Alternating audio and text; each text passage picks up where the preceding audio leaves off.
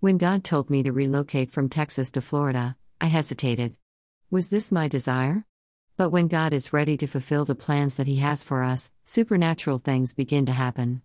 The miracles that come into fruition proclaim that God is in control. Then it is up to us to obey and move forward. It took 2 months to separate, donate, and pack my personal belongings.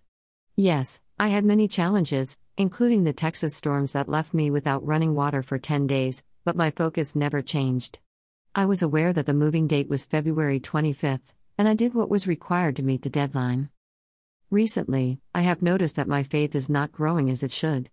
Through my prayers, I asked God to show me what I need to do for an increase in faith. God always answers prayers. I read a devotional this morning that reminded me that this world, in its present state, is not the believer's permanent home. And the one sitting on the throne said, "Look, I am making everything new." And then He said to me, "Write this down, for what I tell you is trustworthy and true." Revelation 21:5. God has plans to move us to a perfect, new home, the new heaven and new earth. Without the chaos of sin, death, or disease, we will experience complete joy and peace. No more race-relation issues will ever plague us again. I saw the holy city, the New Jerusalem, coming down out of heaven from God, prepared as a bride adorned for her husband.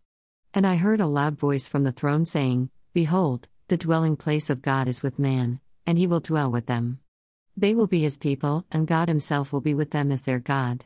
Revelation 21:2-3. We have become too comfortable with our present living arrangements. Every day should be a day of preparation to move to our new home. When Jesus comes again, it is not a secret that we will receive the reward of eternal life if we faithfully serve God. Redirecting our focus on God's promises will allow us to maintain a joyful, peaceful life. Stay encouraged. We are nearing home. Bible Study, Revelation 21. God, thank you for reminding us that you have plans to move us to the new heaven and new earth. Please give us the strength to endure. In Jesus' name, we pray.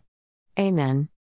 Copyright Sonia Johnson Ruiz 2021. No part of this publication may be reproduced or transmitted for commercial purposes without the author's written permission.